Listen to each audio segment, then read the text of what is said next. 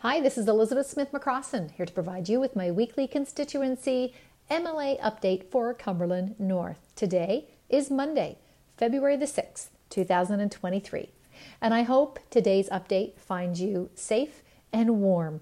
This past weekend, we saw temperatures locally that were very dangerous. The winds were also over 100 kilometers an hour in many locations. The Confederation Bridge was closed on Saturday, and some people even lost power in Amherst for a few hours. Globally, we see the Chinese airship balloon over Montana, heightened concerns over relations with China. There was an earthquake, caused severe damage, devastating damage in Turkey and Syria. And here in Canada, Parliament resumed last week. We saw a big walk back on the rifle ban legislation by the federal Liberals. This is good news for most of Cumberland County, who rely on having rifles for hunting and protecting animals on their farm properties. I had heard from many people over the last few months about the proposed rifle bans, and although it is a federal piece of legislation, I did encourage people to reach out to our federal member, Dr. Stephen Ellis, and I know that he had worked on this quite hard, so very happy to hear this news. Tomorrow is the meeting between Prime Minister Trudeau and the premiers from across the country. There are huge expectations for this meeting to bring results to improve the healthcare system nationally, and we certainly know the healthcare needs here in Cumberland County. Next to the broken healthcare system here in Nova Scotia, all the talk is about the increase in Nova Scotia Power electricity rates. Last week on February the 2nd, the Utility and Review Board approved most of the general rate application settlement agreement, and this approved power rates by 14% increase over the next 2 years. The government, our government, has said they are disappointed with the UARB decision, but that they do not intend to take any further action to prevent this increase. And I know from many of you that have contacted me, whether phone, email, or come into my office and saw me in person, that many people are already struggling to afford home heating bills on top of rent, groceries, and other necessities. Regulatory changes are needed to ensure affordable and reliable energy source for you and all people. I believe it's time for the government to take a serious look at the relationship that we have with Nova Scotia Power. There needs to be appropriate oversight and regulations in place to protect consumers and help those most vulnerable. And I know that the Premier, our leader for the province, did speak to the decision over the weekend at a PC AGM and said that there wasn't really anything they could do. I disagree with that. The Utility and Review Board is actually based on a piece of legislation, provincial legislation, and one of our jobs as legislators, MLAs, all 55 of us around the province, our job is to look at legislation and make sure that it works for the people that we represent in Nova Scotia. So it is absolutely within the power of our provincial government to make changes to ensure that people can afford their energy resources that are available. My office has helped many people recently, especially apply for the home heating rebate, but there are still some families who fall outside of eligibility requirements, and I know that affordability is a very, very significant issue right now. We need to make sure that no one gets left behind in the midst of all these changes. And this spring in the legislature, I look forward to exploring what legislative changes can be made to protect Nova Scotians in light of these increases. And I welcome your input and your suggestions. Please contact me anytime if you have any ideas and suggestions. You can contact me by phone, by email, through Facebook Messenger, and any other forms of communication. I look forward to hearing from you. On a housing note, I was pleased to see an announcement last week or the week before made by the town of Amherst regarding working with contractors locally. A year ago, I had held a meeting between local developers, contractors, as well as our mayor of Amherst and mayor of Cumberland County, and gave contractors an opportunity to speak directly to those municipal leaders to let them know what are the barriers to construction and development and why they were currently not pursuing more housing development in our area. I'm thankful to see that the town council did take some actions to help improve these issues, and that they are going to be working directly with developers on removing some of these barriers. That's exactly what we need to see to make progress. My staff and I are continuing to plan for the spring session of the legislature. The Premier has not recalled the legislature yet. We are awaiting that call. Healthcare, housing, affordability, changing the culture on how sexual assault is handled in our workplaces and in our justice system, roads, bridge work, and more are just some of the issues that my staff and I are continuing to work on daily. The heating assistant rebate, I want to make sure everyone knows about that. It will be available, or it is available now. You can contact my office. My staff are very happy to help you. The assistant rebate helps low and moderate income Nova Scotians with the cost of home heating. The rebates are $1,000 now for each household, and you can apply up until March 31st. The rebate is available online. If you Google Nova Scotia Heating Assistant Rebate, you likely will find it easily, but if you need any help, just give my office a call. There's another provincial program that has seen some changes based on the legislation from the fall, but there are programs where you can get free heat pumps for income qualified homes. It's a program called Housewarming, and you can go online, just visit homewarming.ca to see the income criteria to apply. Also, if you've previously enrolled in the homewarming program and heat your home with oil, regardless of if you've had received upgrades or not, you are eligible to reapply to the homewarming program to be considered for a heat pump and any electrical panel upgrades that you need to install them. You can speak confidentially with a service advisor about your eligibility by calling Homewarming at 1-877-434-2136. With the cold temperatures on the weekend, I did stop in to see the folks at the Winter Emergency Temporary Shelter, which is located on Church Street in Amherst. The province did extend funding to keep all shelters in the province open during the day on Saturday. As you likely know, the shelter, the temporary emergency shelter, is open every day from 8 p.m. to 8 a.m.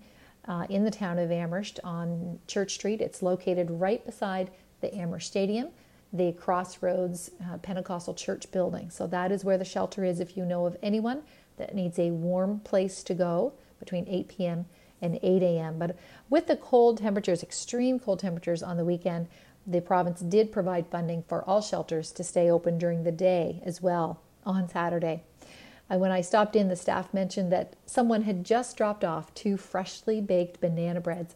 And also while I was there, someone brought in fresh coffee. So I just want to mention this because we have such an incredible community. Big things matter, but I'm telling you, little things matter too. And for people that are hungry and when it's cold outside, to receive a couple of loaves of freshly baked banana bread that are still warm and some fresh coffee, really helps to brighten and encourage people. So thank you. Thank you to everyone who's helping and working at the shelter right now as well. There is an information session this Thursday, February the 9th from 10:30 a.m. to 12 noon here in Amherst for nonprofits and community groups that are looking for funding from the provincial government. So if you belong to any local community group that's looking for funding, please consider joining us for this meeting. Whether you're planning a festival or a community program to strengthen and build our community stronger, I would like you to join me this Thursday, again, February the 9th, from 10:30 a.m. to 12 noon, in person at the Business Innovation Center that's located at 5 Ratchford Street. That's the same building that my office is located in. You're also welcome to join us virtually as well. We can send you a Zoom link. Just give my office a call. Just give Dan a call at 902-661-2288. My office gets requests for funding every year, and it's very challenging and frustrating when grant applications have already closed. So my goal as your MLA is to make sure that everyone is more aware of all of the opportunities that currently do exist and get more money flowing in our area. So there's a ton of opportunities through the Department of Community, Cultures, Tourism, and Heritage.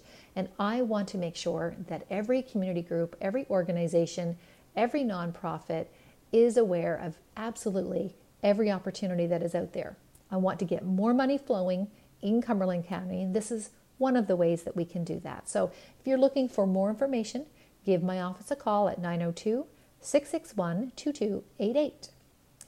I want to do a shout out to all of the members of the Lions Club. On Saturday, I went to a breakfast at the Lions Den in Amherst. It was a fundraiser for the Cumberland County 4-H, and the Lions members, as well as all the young 4-Hers, volunteered to host a community breakfast. They raised $4,000 in one morning. It's amazing. So I just want to make special mention of this today and thank the Lions Club, thank all of the members of the Lions Club for their continued service to our communities and especially to our youth.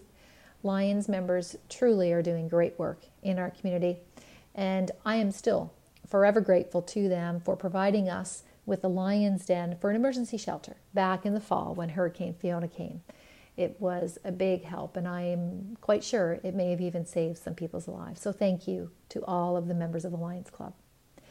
I want to let everyone know about a founding meeting of the Cumberland Acadian Society, which is going to be held this Wednesday, next week, on February the 15th.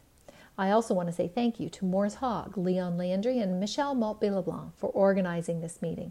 It's been a long time coming, and my grandfather, Leon Melanson, was an Acadian, and our ancestry goes back to Charles Melanson in the 1600s in Port Royal. So I look forward to supporting this society, the Cumberland Acadian Society, and building the opportunities in the future to capitalize on our history and our very rich culture here. And a few words on healthcare. How can we work together to bring about the results that we need to improve quality care in our healthcare system? Well, I believe, and many others believe, that expecting excellence and accountability are two ways, and we are communicating consistently and respectively about this. We will continue to push for effective changes in our healthcare system. After Allie's death, Alison Holtoff from our Tidnish area, we presented a 16-point action plan to our government to improve healthcare. There is much more to do, but these 16 points of action are where we want to start. Number one in the 16-point action plan has been implemented by our government, and we're grateful for that. We believe that it will bring about some positive change. Number two is next on the docket. The main emergency room at Cumberland Regional was flooded in May of last year. Initially, you, the taxpayers, were told the renovation would take 8 weeks. Those in management did decide to take the opportunity to make some design improvements within the existing space, and that was a good thing. I think all healthcare providers and the community would agree with that.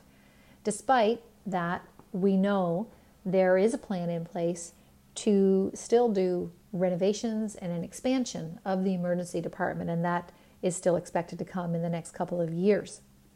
So this redesign did take place, and the expected date of completion for the emergency room was late summer. The date of completion continued to be delayed, so we were told it was going to be late summer, then late fall, it was November, then it was December, and around Christmas time, when I checked, the date for completion was January 30th, and now most recently, after Allie's death, the date has been pushed farther again to February the 14th. So that is in 8 days, and last week we started a daily countdown to February the 14th when the renovated main emergency room will be reopened.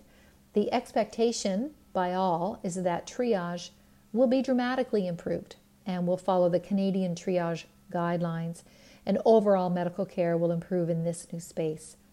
You, the patients, and your families should expect nothing less than excellence in care, and we have to believe that that is attainable, and we have to be striving towards this. So please join me in sharing our countdown, our daily countdown, on social media, and I invite you to help hold our government to account to meet this timeline. Feel free to reach out to our Premier as well as our Minister of Health, and you can find their email addresses online or on social media. I am continuing to work on several initiatives to improve healthcare, both locally here in Cumberland, province-wide, as well as in the Maritimes. Last week, our government announced a change that they had signed a contract with an IT company called Oracle for one patient, one record for use in acute care settings in our hospitals. Oracle is already in 8 provinces in Canada, and Nova Scotia will be number 9. We definitely were behind the 8th ball when it comes to technology and communication, and last week's announcement was definitely a good thing. Improving communication among clinicians and specialists and hospitals is a very positive thing, and it's been proven that strong communication through technology does decrease med errors, it improves patient outcomes, and potentially can decrease costs by having less duplication of diagnostic testing. So my opinion on this, though, is that we need to move up the timeline. The government made the announcement last week for one patient, one record, and that it is going to have it done in about 2 years, which lines up with the next expected date of the provincial election. And we need to not be thinking about election dates. We need to be thinking about getting results for you, the taxpayers. And in that timeline, it was mainly for Halifax, for the larger hospitals, and our rural hospitals in Nova Scotia so far are not included on that timeline. So we'll be pushing for that. Working with our maritime neighbors and having one electronic medical record for the Maritimes makes sense to me and to clinicians, and that is one thing that I did share last week. I believe collaboration is a good thing and can definitely improve outcomes for patients and families. And many residents right now go between our provinces and go between our maritime provinces for specialist appointments. So we see that definitely living in a border community. Many of our family physicians refer to specialists at the Moncton City Hospital or the George Dumont. But we also see a lot of collaboration around the Maritimes through the IWK. In the past, I've had some experience with electronic medical records as our clinic, the Amherst Family Health Clinic and After Hours Clinic, was one of the very first clinics in the province of Nova Scotia to implement electronic medical records. It was back in 2006. I was so proud. Dr. Julio Bobadilla was definitely the medical lead. He was very, very supportive, and really all of our physicians were, as well as our registered nurses in the clinic. But I was very proud that we were able to bring in electronic medical records, and it definitely provides an opportunity for physicians to improve care. But one of the things that I noticed with electronic medical records, and when we do different reports and look at our data, is that about 15% of our patients in primary health care were New Brunswick patients. And I'm very well aware that many of our Nova Scotia patients seek primary health care across the border in New Brunswick. In fact, I'm one of them. My family physician is in Sackville. So I believe that we should have one electronic medical record platform for all of the Maritimes. And I read an article this morning in the national paper that talked about having a national electronic medical record platform, and so that all platforms, all softwares can speak to one another. Back when our clinic implemented this in 2006, I joined a national program, and it was for pan-Canadian electronic medical records, and I certainly learned a lot about the importance of softwares and technology being able to speak to one another. Right now, if everyone is in silos, if your family doctor has their own EMR system that cannot communicate effectively with the software that's at the hospital, then it really breaks the communication systems up, and they're not as effective as they could be. So I will be advocating for improvements there. I mean, ultimately you, the patient, the taxpayer, should be able to book appointments online and should be able to access your medical records anytime you want or you need them. And that is what we should be striving for as a government. So more to come on healthcare in the days and the weeks ahead. I would like to extend birthday and anniversary greetings to anyone who's celebrating this week, including, I want to mention on Saturday, last Saturday, February the 4th, Mr. Bill Mundell celebrated a birthday, and those of you that know Bill, he's gone through some health challenges. I visited him in the hospital on Saturday. We had a great visit, and I want to pass on to all of his family and friends that he is a fighter. He's got lots of fight left in him, and he is working towards healing and getting back home very soon. So happy belated birthday to Mr. Bill Mundell of Pugwash. On Sunday, yesterday, Brad Hoig and Steve Colburn both celebrated birthdays, and I suspect Steve was a very busy man over the weekend. I know many employees, including my brother-in-law, Matthew Gould, worked incredibly hard through the night to fix all of the broken water mains that broke due to freezing pipes in the town of Amherst on the weekend. So I want to say a big shout out to all of the workers with the town of Amherst and all of the incredible hard work that they do. It often goes unnoticed because they're working behind the scenes. They're often working when we're sleeping in our beds. So thank you. Thank you to each and every employee of the town of Amherst and the hardworking crew that's working to keep our water flowing in our town. I will also extend birthday greetings today, February the 6th, to Helen Glenn and Mr. Chuck Linney, great photographer who helps out around town and many organizations as well. Tomorrow, February the 7th, Tracy Howitt and Jimmy Jackson are celebrating birthdays. On Wednesday, February the 8th, Ruth Pond and Krista Angus. On Thursday, February the 9th, Gretchen Smith is celebrating a birthday. Happy birthday, Gretchen, as well as Ann Wells. On Friday, February the 10th, Jennifer Wallace and Owen Fisher are celebrating. And on Saturday, February the 11th, Donna Hutchinson and Patty Ferdinand are celebrating birthdays. Happy birthday to all of you and to everyone else who is celebrating this week. I would like to extend my sympathies to anyone who has lost a loved one recently, including the family and friends of Douglas McManaman. And he was well known for the incredible balancing acts that he performed, and he will certainly be missed. So thinking of his family. I also want to mention the loss of Brian Deegan. His son, Buck Deegan, owns the garage there in East Amherst, and I know that he is certainly going to be missed as well. So my sympathies to the family of Brian Deegan. It is my honor to serve you, the residents of Cumberland North. I will continue to push for changes in the weeks and months ahead, including improvements to local healthcare services, addressing access to affordable housing, and other measures to make life more affordable for you, as well as helping Cumberland area to realize our full economic potential. Please contact me anytime. My office phone number is 902-661-2288. My email address is elizabeth.smith-mccrossin@novascotia.ca. I have weekly podcasts of my weekly Cumberland North MLA updates, and that's available as well online at buzzsprout.com. My office is located at 5 Ratchford Street in Amherst. Please come in anytime. It's open 8:30 to 4:30 every day. My assistant Dan normally takes lunch between 11:45 and 12:45. I also have a legislative office that is located in Pugwash at the Village Hall at 124 Water Street in Pugwash, and I have an assistant working there every Wednesday.